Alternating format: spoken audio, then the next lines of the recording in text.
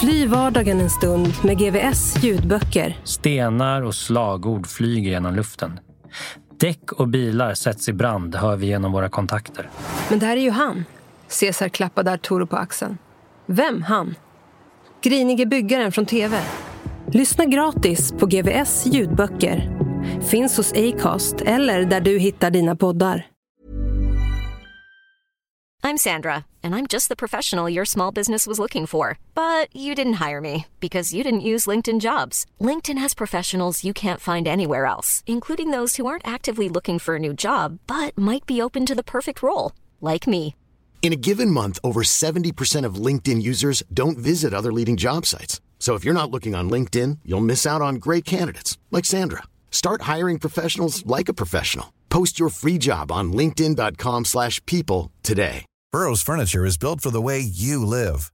From ensuring easy assembly and disassembly to honoring highly requested new colors for their award-winning seating, they always have their customers in mind. Their modular seating is made out of durable materials to last and grow with you. And with Burrow, you always get fast, free shipping.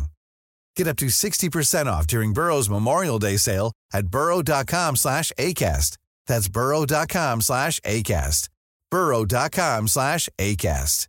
Planning for your next trip? Elevate your travel style with Quince. Quince has all the jet-setting essentials you'll want for your next getaway, like European linen, premium luggage options, buttery soft Italian leather bags, and so much more. And is all priced at 50 to 80% less than similar brands.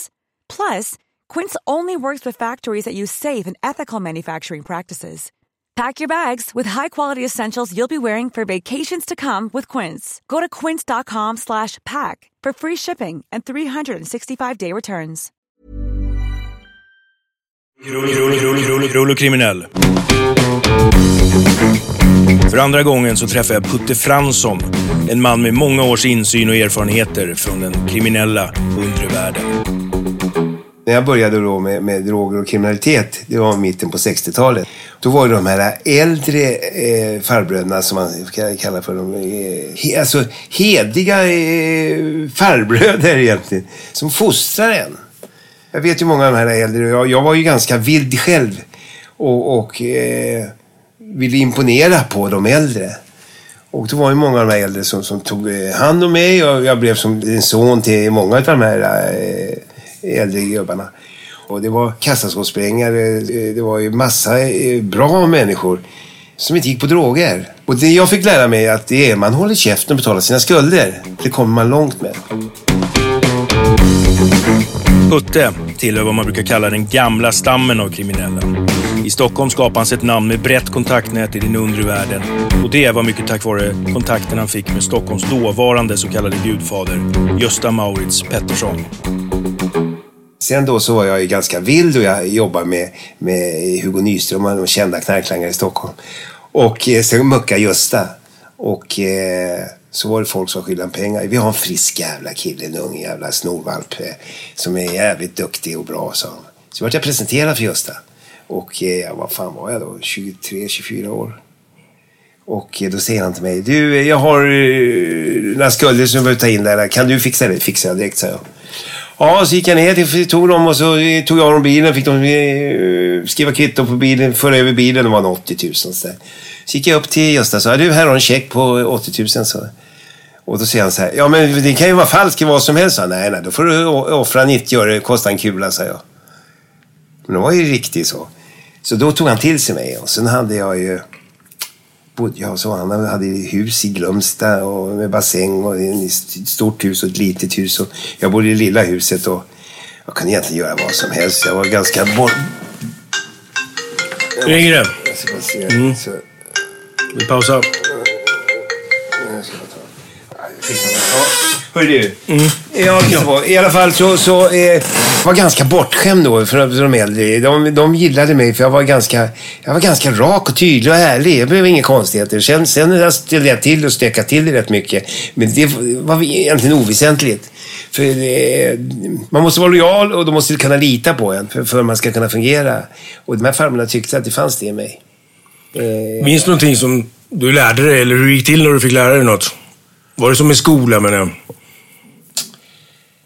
Ja, först det här med ärligheten. Alltså, jag menar, lugnen är oftast värre än själva gärningen man har gjort. Att man har pundat bort tjacket. Men lugnen, det är den man blir förbannad på. Det har jag lärt mig själv idag. Folk kan ju, jag menar, de kan ställa till med vad som helst idag då. Eller när jag var inne i...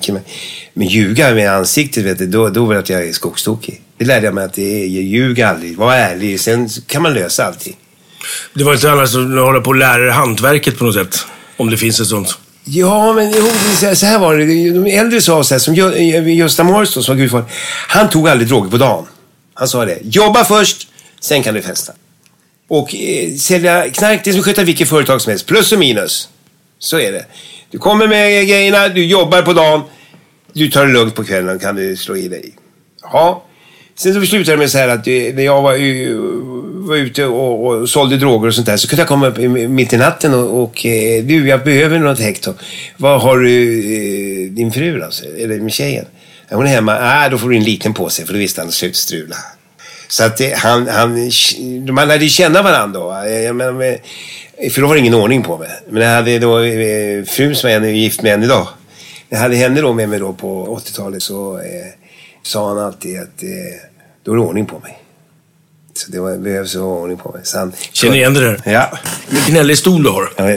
Gudfadern som du säger. Ja. Hur kunde man märka att han var det? Och på vilket sätt var han det? Vad betyder det? Alltså det var så här att 1985 då så bodde vi i Glömsta. Och då var det mycket skottlossningar i Stockholm. Och vi satt häktade för skottlossningar. Eller Gudfadern och hans handgångne man. Som var mycket skicklig med tunga skjutvapen. Putte Fransson, det kallas Putte Fransson under världen. Och jag menar, när jag garvade åt idag var då mycket skicklig. Jag håller på att skjuta kuken av mig, jag skjuter med handen. Jag menar, var då mycket skicklig med skjutvapen. Gå in och slå ett skott i taket, det kan vem som helst göra. Det var på den nivån. Men just då under 85 var det mycket skjutningar och då inriktade de sig på att Gösta normalt så det var en 8-10 skjutningar tillhörde oss. Och jag var väl ute och sköt några i benen. Aldrig tagit liv av någon, men sköt några i benet och markera. Och så det gick till. Det var inga konstigheter. På vilket sätt var han Gudfadern? Hur styrde han? Var han liksom chefen i stan eller? Ja. Han var ju känd. Alltså jag har varit sedan 60-talet. Han var ju först i Sverige med Kalle Pauch och de här. Knarket började breda ut sig. De var fabrikörer från start. Gick på Slussen och sålde sprit. Både han och Kalle Pauch. Kalle Pauch var en av de största från Holland. Knarkkungarna i Sverige. Hur var det med de här smeknamnen eller öknamnen eller vad man vill kalla det? De här klassiska. De finns ju inte längre idag på samma sätt. Ge några exempel på sådana namn. Ja, GMP. Som står för? Gösta Morris Pettersson. Ja. Nisse Pistol. Han var ju med från 70-talet på Kumla. Han bor här i Halmstad förresten. Han är nysmuckat. Börjar bli gammal. Så det är väl de här... jag bor Dynamit också. Känner mycket väl. Han... Alltså det var så roligt för... Första gången jag blev häktad 1968. Då sitter jag på Långholmen. Och då kommer in en kille i samma cell. Man låg i 2 och 2. Och så var förstahandsigt med frågan. Du, har du skägg? Vill du tjäna 10 000? Ja, vadå då? Ja, du vill bara ta på dig att du har suttit i en bil. För jag utpekade en bil med tuber i. Och fått ett års internering. Och de säger att det är jag, va? Och så du kan få 10 000. Men du måste ha skägg. Ja, men fan, jag hade knappt fjun under näsan. Men kunde du mola skägg? Så jag sa, nej, det funkar inte. Jag har ingen skäggväxt. Det var ju den gamla bussen den betal. Finns det några fler sådana namn? Ja, Sven Erbs. Det finns ju egentligen många som helst att räkna upp. Men de är många av de här döda nu, vet du. De flesta. Varför hade man sådana namn? Man hade ju även i idrotten med fotbollsspelare. Var det Tjota, Hellström och allt vad de hette. Nej, men det är nog lite så här. När det fanns många samma namn. Jag har ett exempel här på tjejer. Vilken Pia? Pia på Rakan, då visste man att det var Hägerstensvägen. Eller vilken Mia på Åsen, då visste man att det var henne på Åsen. Det var en sån här som sålde tjack. Så där la man alltid till. Och Gösta Morris hade alltid kodnamn. Jag är dömd 2 gånger. 1985 var jag dömd för Putte Cola, det namnet. 1992 var jag dömd på Cola och Vife. Min fru var Vife. Alltså kodnamn. För de som han hade i sina böcker. Så de 2 domarna var dömda på kodnamn. Man inte hittat någonting. Men man räknar ut att varje siffra är då kilon och såna grejer. Och han hade ju alltid kodnamn på alla. Kodord eller sådana saker, hade man det? Nej, inte vad jag... När du skrev brev, du sa att han skrev ju sin bok. Ja, det var ju då på 80-talet. Mm. Ja, när han skrev ner, för han hade ju så pass stora listor. För det var, när man var uppe och hämta Cola, hämta 2. Då kunde de säga att det är 2 hektar då. Så räknade de ut det här och sen betalt. Jävla dålig kodning får jag säga. Ja, det var en jättedålig kodning, men det var bra då. Ja. För den höll. Sen fick de ju några som erkände brotten att kodnamnen var deras. Då kunde de binda upp oss. Jag måste ta det. Ja. Hej. Jag sitter här med Krull. Var var vi någonstans? Nej, med kodnamn och det här. Ja. Men alltså, när man började med drogerna, det var ju ganska nytt då på 60-talet. Och det var ju så här då att, alltså, när det riktigt började, det var ju med preludinerna när jag började. Då var det ju då, det var ett bantningspiller som fanns i varenda medicinskåp hemma. Där folk då som var lite överviktiga, då fick de gå till läkaren, fick de preludin. Som sen klassades så... Ta bort hungern eller? Ja, stod bort hungern. Men så var det så här att då började då, som var missbrukare här då, först var det tanterna då som började, åt de 4-5 stycken, kunde vara uppe hela natten och stöffa och dansa. De var på krogen och drack och så drog de 4-5 preludin och då började då de känna få en effekt av det här med, och då kom vi då, jag tror det var Birgitta Stenberg, de här som började med drogerna tidigt. Författarinnan. Va? Författarinnan. Ja. Mm. Hon kom på att kan man få in tjacket i biten måste man kunna få ut det. Då krossade de det och lade en pump och så tryckte de ut dropparna så. Sen började man injicera det. Då så det började. Det var ju den här euforiska, sådana finns inte idag på drogerna. Så det var en medicin som kom ut ifrån samhället. Sen så kunde det stå i tidningen så här: ta 1-2 centramin om dagen om ni känner trött under bilkörning. Sånt började då missbrukaren bara hitta det, ta 10 stycken, krossa och filtrera. Så fick de effekter. Så det var ganska oskyldigt och ganska... Det var lugnt och sansat i första åren när knarket kom in. Kan man säga att det var bättre förr då?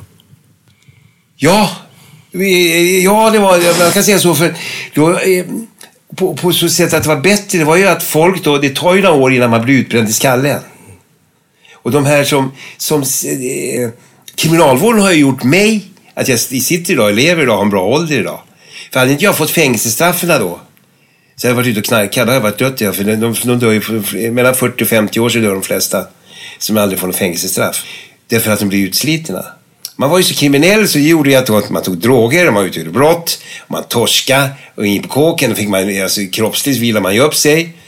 Och sen då så muckade man och så var man ju då frisk, kry, och så kunde man hålla på ett tag till nästa gång man torska. Så man åkte in och ut sig där under hela 70-talet. Want flexibility? Take yoga. Want flexibility with your health insurance? Check out United Healthcare Insurance Plans. Underwritten by Golden Rule Insurance Company, they offer flexible, budget-friendly medical, dental, and vision coverage that may be right for you. More at uh1.com. If you thought the only way to get a more defined jawline with natural-looking results was through surgery, think again. Juvederm Volux XC is a non-surgical injectable gel filler that improves moderate to severe loss of jawline definition and can help you achieve natural-looking results with little downtime. Even better, this improved definition lasts up to 1 year with optimal treatment. No maintenance required. Improve jawline definition for a smooth, sculpted look with Juvederm Volux XC. For important safety information and to find a licensed specialist, visit Juvederm.com. That's JUVEDERM.com. Not for people with severe allergic reactions, allergies to lidocaine, or the proteins used in Juvederm. Common side effects include injection site redness, swelling, pain, tenderness, firmness, lumps, bumps, bruising, discoloration, or itching. There's a risk of unintentional injection into a blood vessel, which can cause vision abnormalities, blindness, stroke, temporary scabs, or scarring. Talk to a licensed specialist to find out if it's right for you. I'm Sandra, and I'm just the professional your small business was looking for. But you didn't hire me because you didn't use LinkedIn Jobs. LinkedIn has professionals you can't find anywhere else, including those who aren't actively looking for a new job, but might be open to the perfect role, like me. In a given month, over 70% of LinkedIn users don't visit other leading job sites. So if you're not looking on LinkedIn, you'll miss out on great candidates like Sandra. Start hiring professionals like a professional. Post your free job on linkedin.com/people today. Hur kommunicerade man då? Jag tänker innan, det fanns ju inte mobiltelefoner. Nej, så här var det. När man skulle handla Det var lite häftigt, för då hade vi då Trollet och såna här killar då som började redan på 60-talet, gamla, och de var knarklangare. De var killar som kom från Sidsjön och det, som hade krysset och det. Kom ut och började sälja knark och det. Som hade krysset? Ja, krysset. De satt inte på fängelse, de satt på krysset kallas för att de var på mental... Ja, mental ja, många av de här var ju det. Ja. För då fanns det något som heter tjackkrysset. Och då fick de vara på Håganstalten. Då kunde de få torska för rätt mycket tjack då på slutet på 60-talet. Kunde de få 2-3 månader. För det heter det att de hade tjackkrysset. Och det var Hugo Nyström och massa av de här som fick tjackkrysset. Så det var intressant. Men frågan, kommunikation. Det var ju så här då. Om jag skulle då, så när jag var ung, när jag skulle handla droger. Då fick jag gå till en kille. Sen då så hade jag pengar, jag ville inte få pengarna. Då fick man då gå ner i trappen och så bodde han 5 våningar upp. Fick man stå där och vänta medan den gick upp och handla. Så kom man ner. Så fick man drogerna. Så det var så ungefär, det var från mun till mun. Det fanns ju inga telefoner på den tiden. När telefonerna kom mitten på 80-talet, det var de här stora transistapparaterna med stor lur på så här. De kostade 25 000. Det var inte, Gösta Mars hade en sån där, och jag har inte sett många, men det var, man använde inte telefoner. När telefonerna kom sen, då började folk torska. Det kom ju avlyssningen och allt där. Men hur bestämde man möten och sådana grejer? Om man var sen och allt det där? Nej, ja, men sen får man inte vara. Det var rätt roligt. Nej, men de hade ju sina knarkarkvart. Alltså, så de bodde där. Så jag menar, där så fanns det ju en plats. Jag menar, som Gösta, det kunde inte vem som helst gå till. Men det fanns vissa, jag kunde gå till honom och sen fick folk handla mig. Så blir jag nu en mellanhand mellan Gösta och den som skulle ha. Och hur fick kunderna tag på dig då? Ja, jag var för fan började på Sergels torg. Jag var i Sergels torgs gangster för fan, började där 1968 och höll på där i 4-5 år på Sergels torg. Man fick liksom söka upp dig då? Ja. Jag syntes överallt.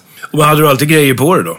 Ja, alltså grejer, fast man lärde sig ju att man hade inte det på sig på, men man hade det gömt runt vid Sergels torg. Oftast i stuprensrören satte man upp på sen. Så tog man med sig 10 kapslar ner på torget och så hade man bara 10 på sig. Och det var ju ganska oskyldigt då, för då poliserna arbetade inte på... Det var lätt att arbeta då. Så sålde man om 10 och så gick man och hämtade 10 nya. Så höll jag på när jag började sälja droger. Hutte var med när knarket fick fäste i den kriminella världen och sen tog över innan det slutligen förstörde den gamla stammens kriminella. Där begrepp som heder och moral tidigare faktiskt haft ett värde. Jag har ett exempel här på 2 stycken som sprängde boxar, 2 stycken kända, jättekända, som var jätteduktiga som kriminella. Sen då så muckade de och de kommer ut och de frågade mig då, jag hade massa grejer och jag höll ju på med droger och grejer, sålde droger och sånt. De ville bli finansierade på en boxsprängning i Norrköping. Och jag finansierade dem på pistoler, dynamit och allt det här. Jag tänkte, det här kommer bli bra, för jag gillar den gamla stammen. Och det visade sig då att de här killarna som hade finansierat allting, de var ju sprängde boxen och allt det här. Men torska ju så det small om det. De väckte ju halva Norrköping och det. Det visade sig att de började på droger. Jag menar, så det var, jag vet inte, var 6-7 olika vittnen hade sett dem då, för de betett sig jävligt konstigt under hela den här kuppen. Och de var inne på en toalett och skulle slå i sig tjack och innan de gick. Alltså det var jätterörigt. Men då började det här då. Många av de här äldre började då när de kom ut från kåken, och det var ju då för den sexuella biten. Alltså man tog amfetamin så vart man extremt kåt, va? Och det var de här gubbarna tyckte det, oj, ta lite amfetamin kanske kan vara häftigt. Så började de att prova. Och det var inte riktigt som de hade tänkt sig. Men moralen då började de tumma på. Det var ju klockrent när det gällde de äldre. Och jag själv då som gick på droger och allting har ju successivt med åren moralen har ju försämrats. Kan jag exempel på det? Ja, alltså från det jag lärde mig att man håller käften och betalar sina skulder, så börjar man ju då med betala skulder. Ja, man tog ut droger och skulle man redovisa, man punda upp till stället. Man gick då till kranen och slog i massa rövare, ljög. Vad fan, polisen har tagit dem och för att komma undan så vill man ha nytt, va? Där började jag känna då att jag tappade lite av det jag fick med mig av de äldre. För jag har ett exempel här då när till Gudfadern då, som Gösta Mars Pettersson då, som styrde då marknaden i Stockholm. Så när jag var uppe hos honom och han sa ju så här, Ska du vara i mitt stall och grejer, då får du fan med. Ärlighet är A och O. Även fast han sålde droger det, för han sa det som att sköta vilket företag som helst. Men jag vill ha ärlighet i det. Sen hade jag fått några hektar och jag kommer ihåg det då. Jag hade pundat bort allting, vet du, med brudar, köpt bilar och skit och så. Men jag gick upp till honom och sa, du fan, kan jag få nytt? Jag har pundat bort allting. Så att han blev så glad för att jag inte slog massa lögner och skit som de flesta de i. Då hade jag lärt mig att vad fan, man tjänar på att vara ärlig. Och då fick jag ju nytt. Och det gjorde jag rätt för mig. Och det var ingen kompis, det kunde vem som helst punta bort droger och sånt där.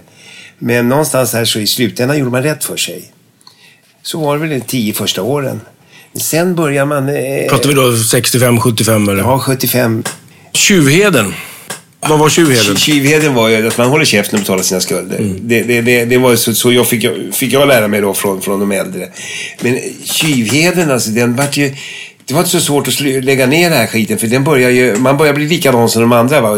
Heden försvinner. Det var inte polare för livet och man var det här och så plötsligt då så kunde man vara skyldig pengar och man blåste varandra och så här, va. Så var det nästan över hela planet. Och den försvann. Alltså drogerna tog bort den här heden. Alltså det var viktigare med droger än heden. Hur var det med, jag har hört talas om, jag vet inte hur det är med det, att det kunde finnas något som kallades för typ frikort, friband eller liknande. Alltså när man gjorde inbrott ibland så kunde man knyta något snöre med någon färg eller sådana här saker. Alltså det var ju så, vi på Kumla gjorde vi sådana här, så många av de här som var och hälsade på och uppträdde då på Kumla då, sådana här, när jag hade sådana här tillställningar, det kom någon sångare in eller någon som var bra, kunde få ett diplom som hängde upp då skulle det vara ett frikort. Att kom det någon inbrottstjuv in där så nej för fan, gör inte med när man har gjort något bra för de intagna. Så det fanns. Det var många sådana diplom som delades ut till folk som var bra. Fanns det här med snören? Att man kunde knyta något i farstun, typ hatthyllan eller någonting? Så kan det vara, för man går ju alltid in först genom dörren. Ja. Men då satt diplomet upp så. Det är bara det jag lärde mig jag var på Kumla då. Vad stod det? Det stod ju då att de har frisedel eller kommer inte ihåg vad det stod. Det stod någonting om att de här har gjort något bra för de intagna, så vänd i dörren eller, alltså det var ett diplom som de kunde sätta upp. Hur värdefullt skulle det vara att hänga idag, tror du? Ingenting. Nej. Det kan man mäta moralen lite. Alltså, för jag har ett exempel på Lasse Åberg. Han samlade på såna här lappknivar. Jag vet ju vem det var, och han fick inbrott i sin affär. De hade tagit Lasse Åberg, regissören. De hade tagit hela hans samling på 40 knivar alltså, som han sparade. Men då tyckte vi så här då vi var på Oxen. Jag var på några klubbar och frågade, har ni fått in någon som har sålt knivarna? Och då har de fått in det på hela klubben. Och så vi har köpt tillbaka alla, för det är Lasse Åbergs knivar alltså. Så han fick av 140 fick han tillbaka 22 stycken. För att han var en sån person som man inte ska gå på. Varför då? Han var känd, han var duktig, han var bra, han har alltid varit omtyckt. Folk hade suttit på fängelse och sett honom och de skrattade åt han och tyckt en jävla bra kille. Det är med det här sällskapsresor och allt det här som han har gjort, va? Jag menar, de tittar ju bara på tv, man sitter på kåken. Och då har man ju fått en bild av en jävla bra. Det är fan i honom. Hur såg hierarkin ut bland kriminella då? Ja, det var ju knarklangan den var ju i min värld då var ju den man såg ju upp till dem. Varför då? De hade, det var ju här då bilarna, de hade pengar och de var schyssta och de sålde tjack och de hade bra grejer. Om man tänker som kriminell, fanns det någon hierarki där? Om du var kassaskåpssprängare, tjuv eller förstår? Ja, det finns ju en hierarki, för att knarklangaren, alltså jag menar på 70-talet då var det mera boxsprängarna, kassaskåpssprängarna och rånarna alltså, som hade bra hierarkin på fängelserna. Knarklangarna är inte så stor, det är bland missbrukarna. Sen blir det större. För sen börjar de här kriminella då, som jag tänker på, en som muckar nyligen, jag vill inte säga namnet på honom, men alla vet som det är, en stor som har suttit nästan hela sitt liv. Han såg ner på knarklangarna. Sen började han och sen har han fått 4 sista volterna bara på tjack. Du vet nog det. Ja, alltså det är en nyss muckat till Belgien idag, och så jag vill inte säga namnet, men det förstår alla. Men alltså alla börjar sälja, för det var lättare att göra det, sälja droger, än att gå ut och skära kassaskåp eller spränga boxar. Det var bekvämt att börja sälja tjack. Jag själv höll ju på med rån och grejer, va? Men vad fan, hela knark var enkelt. Det var ju för fan, då kunde man styra. Så det var ju det här man pratar om tankemönster. Och tankemönster var ju makt och kontroll. Man har makt över människor med drogerna. Fanns det några, kunde man känna igen andra kriminella då? På kläder eller på stil? Ja, klart man kunde känna igen. Alltså jag själv var ju en liten snobb. Jag har alltid varit snobbig på kläder med en sån här utstickande syn som var inte kritrandiga kostymer, blå eller gröna. Så vita loafers och så här. Så att ja, det kunde man göra. Fanns det någon motsvarighet till dagens, du vet, så här, typ Stureplan, kriminella romantiseringen, förstår du, champagne och hela den här grejen? Nej, man var på spelklubban alltid. Inte jag vet ju Stureplan, var mycket på Stureplan då på den tiden. Men det har ju kommit sen på 80-90-talet, Stureplan där. Vad gjorde man på 70-talet då? Va? Vad gjorde man på 70-talet?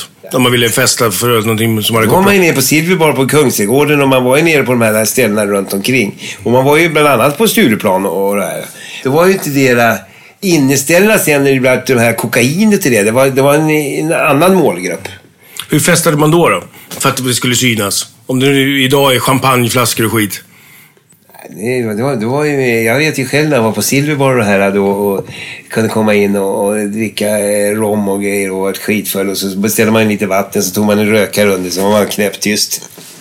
En rökare? Ja, initierad. Ja. Från att ha varit jävligt gapig på nej, men de sprang inte. Det är som det är idag de springer på inneställena där, va? Och det är ju kokain till det. Det är ju mer en festdrog. Och det var ju dyrare. Amfetamin var ju mycket billigare. Hur umgicks man? Idag pratar man om att man är så här, de fina salongerna möts på krogen med de kriminella. Hur var det då? Ja, det har väl alltid funnits. Men det var ju mera spelklubbar. Spelklubbarna man var på. Oxen var ju en spelklubb där... Kille Petterssons favorit. Där var man ju. Sen fanns det ju på Norrtull och det fanns ju överallt. På Söder, alltså, det var där man träffades och gjorde affärer och var inne och spelade på banditerna och grejer. Och var de öppna och legala då, eller? Ja, de var ju inte illegala på så sätt att man fick ha spelmaskiner och grejer. Men som blev ju illegala till slut. Men kriminaliteten växte ju runt. Var det någon som öppnade, jag vet ju någon som öppnade spelklubbar. Vi sitter i Oxen till exempel. Sen började kriminaliteten ökas med 250% runt det kvarteret. De som satt där nere och spelade, vet du, så de ville mer pengar. Då gick de bara ut, håll maskinen till mig. Så gick de bara ut och så 2 portar längre bort gjorde de ett inbrott. Polisjakterna då? Ja. Jag tänker på gamla trötta Sabar och allt vad det som fanns. Hur fort gick det? När jag började, den snabbaste bilen som var då på 60-talet, det var Amazon GT. När man stal bilar, det var Amazon GT. Volvo. Ja, Volvo. De gjorde inte så många av dem, va? Då visste man att för då var de här varianterna de hade det. Polisjakter. Är det motsvarigheten till dagens Audi? Ja, det kan man säga. Sen då så kom Golf GT in. Det var som en bålgeting. Det fanns ingen som tog den. Pratar vi slutet 70? Ja, på 70-talet. Slutet 70-talet, men på 80-talet. Golf GT in. Den fanns det ingen som tog. Det kunde du höra på polisradion, för då hade man ju polisradio. Misstänkt golf här, så slog de på den. Ja, jag var stulen, jag hänger på. Sen var det bara tyst, så hörde man det. Den bara försvinner. Hörde man från polisbilar. Vad gick de i? 200 eller? Ja, så farterna, det var ju de här snabba sträckorna. Men den var blixtsnabb. Men idag ju var det annan liten bil ju snabbare. Det är helt annorlunda med bilarna idag. Men jakterna där var då... för då hade ju polisen...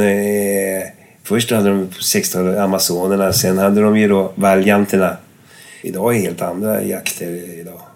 Var det lättare att ta sig förbi och ta sig... En jakt? Ja. Ja, det var ju... Då var det också en regel bland poliser att de var tvungna att stanna om de såg att det var vansinnsfärder. För att inte sätta andra människor i... Men så är det inte riktigt idag. Men tänker de, fast väl inga helikoptrar på det viset och sådana saker? Nej, det var inga helikoptrar.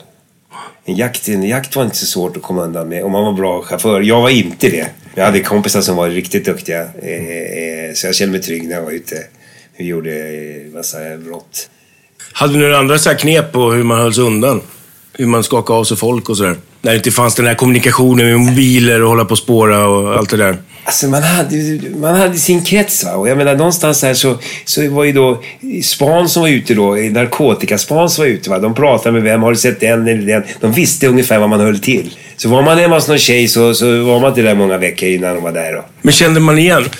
Jag minns själv när man stod i garderob och jobbade att då, nu pratar jag kanske någon gång mitten 90, när span kom, de var ju så fruktansvärt dåliga. Alltså de kom med så här bredrandig manchester, ekoskor och någon form av Henry Lloyd-jacka med rutig skjorta i flanell och ställde sig med ryggen mot baren och så här, bara stod och drack en Coca-Cola. Det var ju så här, det var ju en stjärnlysning på dem. Men hur funkar det då? Ja, så här var det. 80-talet var Tommy Lindström. Det var han som satt in. De var sotare, de var... Polischefen och sånt. Ja, men det var han som började med de här maskeringarna. Det kunde vara elledningar, det kunde vara en sopbil och det kunde vara sopgubbar och allting. Och det var poliser. Och det var ju riktigt duktigt, för till slut då så tyckte man, visste man ju det här. Då var det ju alla nojiga ställen. Fan, så fort man såg en sopgubbe, fan, det var polis. Och drogerna gjorde att de blev lite paranoida. Och poliserna ser man direkt. Och det är därför jag menar, den här ögonkontakten man får. Och var man lite vaken, och det var man ju, så känner man av direkt. När man vad gick du på? Jag gick på amfetamin. Nej, vad gick du på när du kunde se en polis? Det var på ögonkontakten. Ja. Dels lite stela axlar, lite spända. Ungefär som att man fått en större upp i rumpan. Lite spända. Bajsnödiga. Ja. Och så hur de fäster blicken med det. Det ser man än idag. Så det var inga konstigheter. Hur var förhållandet och relationen med poliserna? Det var ju den här spanen här. Man lärde känna vilka var som span. Det fanns ju de här Turinesen och alla de här som sprang på stan. Man visste dem, men de greppade ju. Man visste, de visste vem man var, och när man blir greppad och snodd så är det då de som tog en. Men var det mer så här, det känns som att man gjorde sin grej och blev man tagen och hade de vunnit och så här, kunde man prata med varandra, eller var det så här någon form av hat som det kan vara idag? Nej, alltså jag fick lära mig också utav de äldre det här, ganska, som jag gillar, som jag tar med mig, är det här. Går man ut på en spelplan så måste man kunna spelreglerna. Och blir man utvisad så får man ta det, får man inte gnälla. Så jag har aldrig gnällt en dag under de här 12 åren jag har gjort på riksanstalterna. För jag menar, det är självförhållat. Jag har aldrig varit... jag har fått mycket stycka på listan, men det var för jag har varit så jävla kaxig. Så det är ju självförvållat. För jag brukar vända på att skulle jag vara polisen och jävslös, så där är inte en jävla buse. Skulle jag slå ihjäl. Alltså då jag tänker. Så att jag har aldrig varit emot poliser. På så sätt, tjuv och polis. Kan man säga att poliserna har förändrat sig liksom de kriminella har gjort det på något sätt? Eller? Ja. Hur då? Det är mer rädsla idag. Poliserna, jag vet inte, det är nog bra. Alltså, det är bra personer, men vem som helst som blir polis idag så är det en massa rädslor och det är lättare att bli skjutna idag av polisen än det var förr. För idag behöver du bara ha vapen på det, så att det är ju... Men det är ju också för att folk har lättare att använda vapnet idag kanske. Ja, det är inte alls på samma sätt som förr. Så nu är det ju så här som det var Amerika då som man tittade på för 20 år sedan. Nu är det så i Sverige. Med alla skjutningar det. Hur var det med omgivningens syn på er kriminella då, om du jämför med hur den är idag? Har den också förändrats? Ja, det är sen knarket har kommit in, vet du, så är det. Jag tror att det är det. Ja, men man tänkte ju inte på det när man var inne där med omgivningen. Det enda då som var ju morsan, föräldrar och såna grejer som man tyckte var jobbigt med. Men annars sket man i omgivningen. Men är man mer förlorad och misslyckad idag, eller var man det då som kriminell, tror du? Jag tror det är lättare att det blir förlorad idag. För nu är det så mycket diagnoser och grejer som inte fanns då. Då var man bara lite, på min tid, då hette det bara att man var lite rastlös. Idag heter de att de har ADHD, de har allt det här. Så jag tror att förståelsen för de kriminella, det var en mjukare attityd på de kriminella än det är idag. Idag lär sig ungarna då, fuck you, de lär sig allt det här redan tidigt, va. Vi var ju mera... de flesta var svensnunga på villodrift. Och varje familj kanske blir någon som vart svarta fåret. Hur gjorde man upp? Idag är det ju pistoler och skjutningar för nästan ingenting. Hur gjorde man upp då?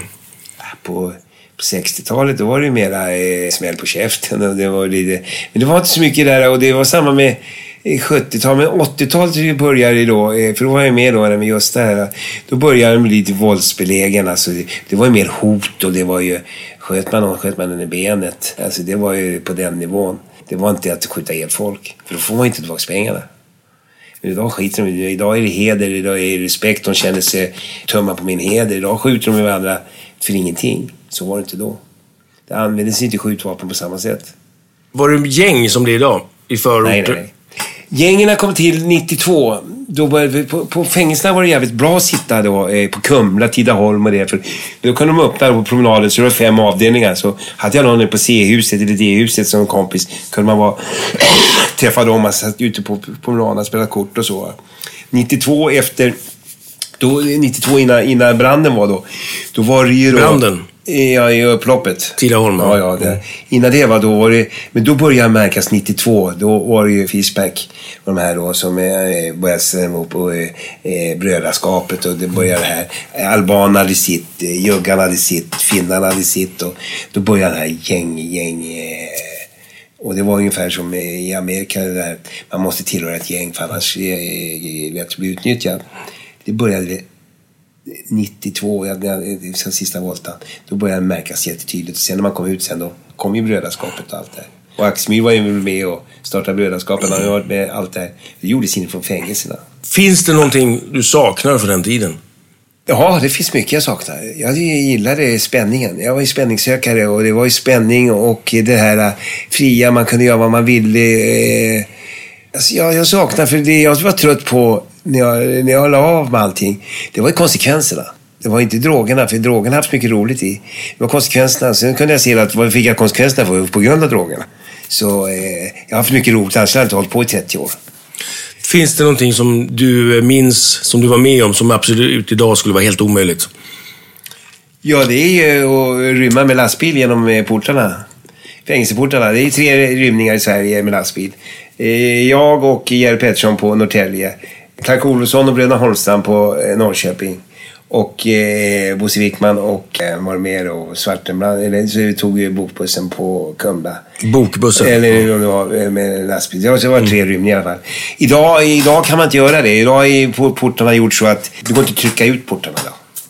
Hur kommer man på den idén att man ska göra det? Trycka ut? Ja, men det är ju en impulsgrej. Man ser en sopbil som står inne på anstalt. Oj, den här tar vi. Nu kör vi igenom. Då var det lätt att köra igenom portarna. För mig var det en impulsgrej. Man var på fängelse då, så man slog ner till syster då. För sjuklapp, man fick vara uppe på avdelning på dagen. Då man rökt en pipa vi går ner till syster. Och så, oj, där står en bil, den tar vi. Händelsen var ju lite rolig, för det var ju då, för det kommer väl alltid hända igen. Då fick jag i Kumla efter det. Då fick jag brev från förtroenderådet, stod tack. Det ser ut som hela forten. Fick gå handöppna i 9 månader innan de fick riktig port. Det går inte att göra då. Finns det någonting som du idag kan skratta åt som du gjorde då? Eller som man gjorde? Ja, alltså jag kan skratta åt det. Ja, jag har en grej som jag skrattar åt idag som jag tycker. För när jag såg den här lektyr då, den här artikeln då. Gudfadern och hans handgången man. Mycket skicklig med tunga skjutvapen och då vet jag när jag sköt med hand. Då hade jag lånat en liten 22 som jag hade inne i bildörren så här, där högtalaren ska vara. Och så jag stoppade in den där och så satt på högtalaren igen, så låg gömd där. Sen då när jag skulle ta ut den då, när jag skulle lämna tillbaka den och så ta upp den och stoppa in handen så här. Och så när jag drar, för jag har skott i loppet, så jag tar ut den, boom, sa det.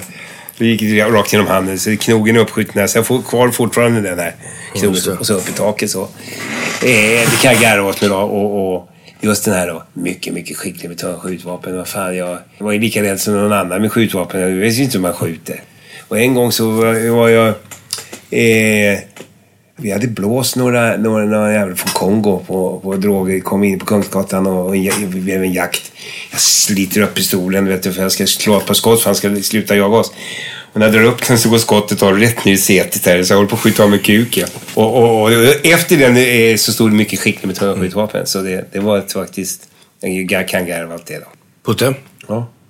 Än en gång, tack för din tid. Ja, tack.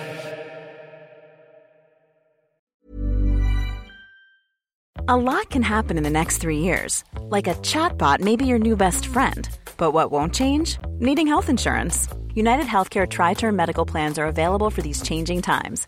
Underwritten by Golden Rule Insurance Company, they offer budget-friendly, flexible coverage for people who are in between jobs or missed open enrollment. The plans last nearly 3 years in some states, with access to a nationwide network of doctors and hospitals. So for whatever tomorrow brings, United Healthcare Tri-Term Medical Plans may be for you. Learn more at uh1.com. Hi, I'm Daniel, founder of Pretty Litter. Did you know cats tend to hide symptoms of sickness and pain? I learned this the hard way after losing my cat, Gingy. So I created Pretty Litter, a health monitoring litter that helps detect early signs of illness by changing colors, saving you money and potentially your cat's life. Pretty Litter is veterinarian developed, and it's the easiest way to keep tabs on your fur baby's health right at home. Go to prettylitter.com and use code ACAST for 20% off your first order and a free cat toy. Terms and conditions apply. See site for details. Even when we're on a budget, we still deserve nice things. Quince is a place to scoop up stunning high-end goods for 50 to 80% less than similar brands. They have buttery soft cashmere sweaters starting at $50, luxurious Italian leather bags, and so much more. Plus, Quince only works with factories that use safe, ethical, and responsible manufacturing. Get the high-end goods you'll love without the high price tag with Quince. Go to quince.com/style for free shipping and 365-day returns. Fly vardagen en stund med GVS ljudböcker. Stenar och slagord flyger genom luften. Däck och bilar sätts i brand, hör vi genom våra kontakter. Men det här är ju han. Cesar klappade Arturo på axeln. Vem han? Grinige byggaren från TV. Lyssna gratis på GVS ljudböcker. Finns hos Acast eller där du hittar dina poddar.